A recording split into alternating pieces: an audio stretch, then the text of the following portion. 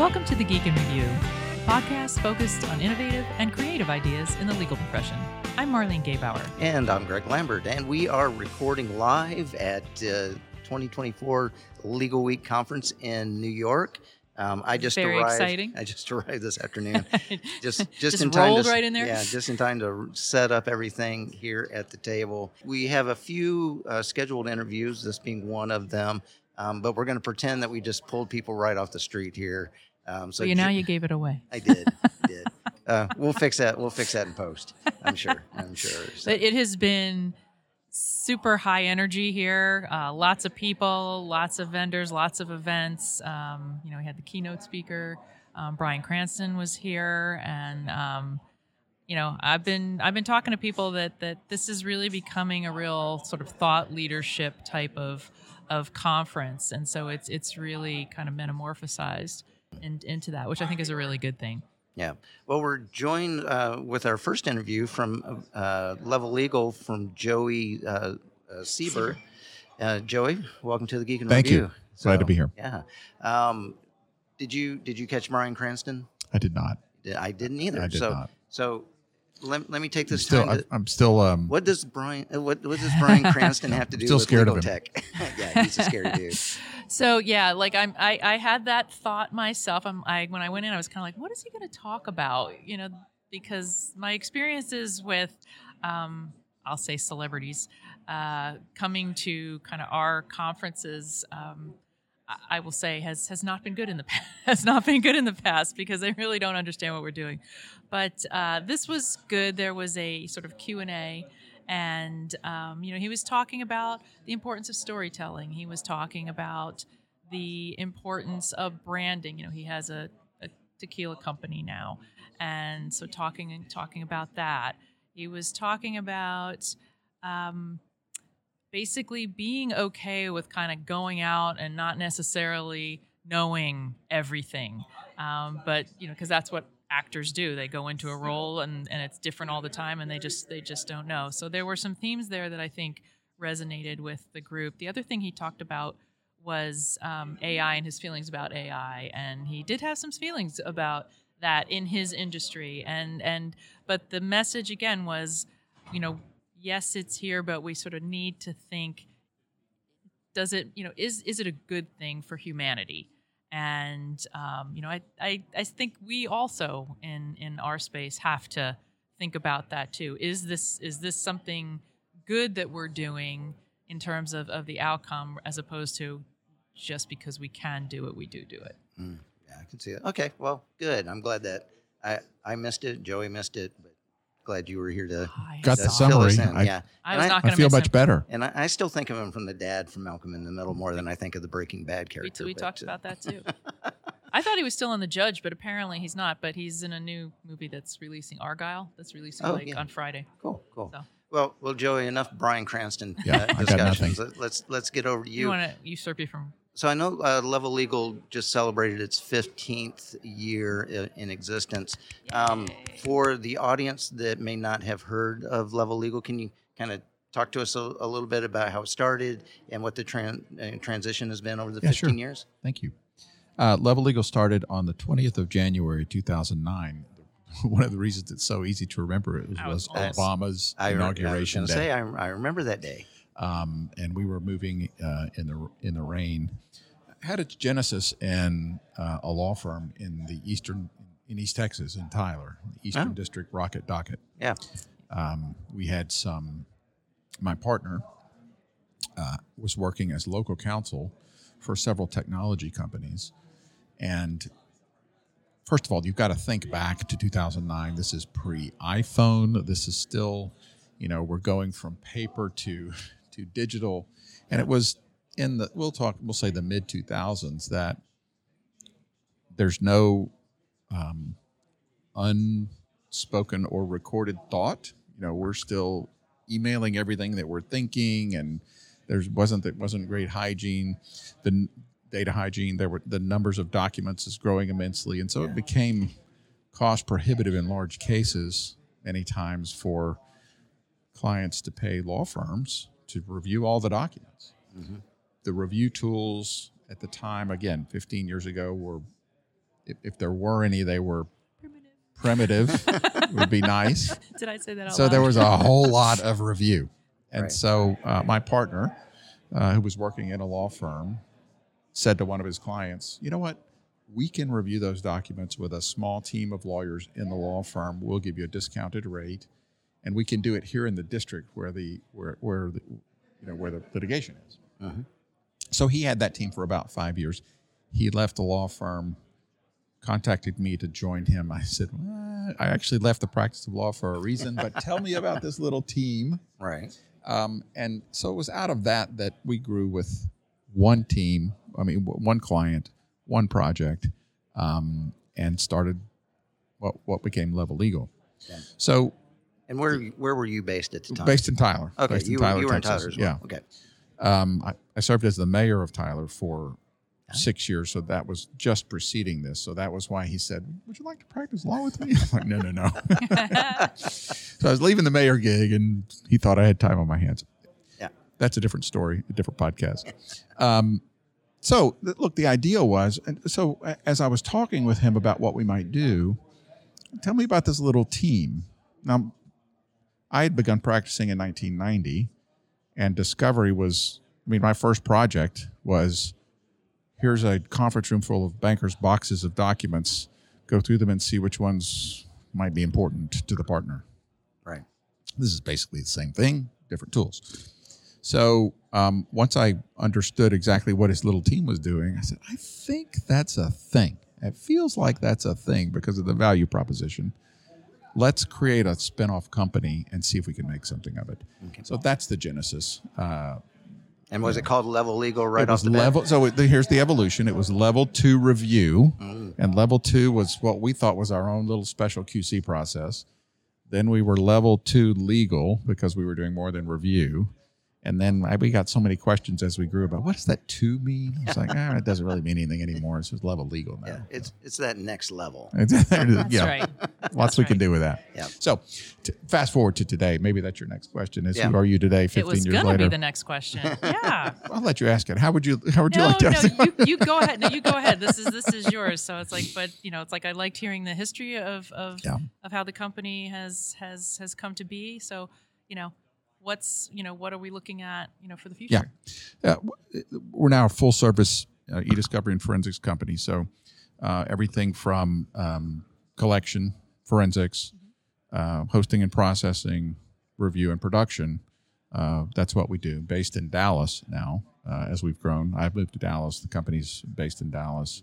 At one point last year, we had over 500 employees and contractors working on various projects. Have you thought about becoming the mayor of Dallas now? No. Okay. I'm done. That was a long time ago. Yeah. My firm is based in Dallas. Yeah. So it's Yeah. I hear about that. Yeah. And so what's kind of the services that you provide now that and over the past 14, 15 months since the big generative AI boom, has that had any kind of influence on the way that you are looking at providing services? No. Okay. Surprisingly, no. Okay. But let me expound. Yeah, please do. First of all, we're always, as you know, you're both practicing attorneys or in law firms. We've been using AI for over a decade. Right. It's just been called different things. The hype now is around generative AI and what will that do? We're obviously curious about it. We're watching it. We're using all of the tools that are in the suites that we use. There's no magic bullet out there. We're looking for it like everybody else is. My own take on it is when these tools emerge, they're going to be part of larger suites, whether that's Microsoft or Relativity or whatever it is. And so we are deploying in a bespoke manner whatever is best for that client and that project. Sometimes it uses AI, not generative AI yet. So we continue to deploy it. We continue to use it. What makes Level Legal different is that we're about human to human. Mm-hmm. we're a human working for Level Legal and a human working for either a law firm or an end client. And the stuff in the middle is the tech. The stuff in the middle is all of the tools that we use. But when we remember we're humans serving humans, that's where the magic happens. So that's the core of our business, and that's who we are. What's been some of the demand changes from your clients over the 15 years that you've been in existence? I imagine, in 2008, 2009, that because storing data was much cheaper, people started storing things they shouldn't have been. We've hopefully have learned from that. What are some bad habits that maybe people have now that you have to address? I don't know. I think Maybe it's not bad the habits are still have been still bad. Yeah. Okay. If anything, I think there's more knowledge about things not to record in writing, or to record in something that's going to be preserved. But in terms of demand change, the tools and the technology has gotten so much better. The impact that it's had on our work is that so much more of the junk is caught kind of upstream of where the review happens. For a decade, we were review only, by the way. So we added forensics and e-discovery just in the last 5 years. So you get a much richer data set as an eyes-on reviewer. Most of what you're looking at is likely to be responsive, or at least maybe responsive, whereas you were running through a bunch of junk before. So the tools have gotten a lot better. So, it sounds like you have to work with a variety of different platforms depending on your client and what their preference is. And I'm curious, in terms of your staffing and the skill sets that they need to have, how do you kind of handle that? Because, they all do work differently. And in e-discovery, you have to really be an expert in being able to, extract some of this data.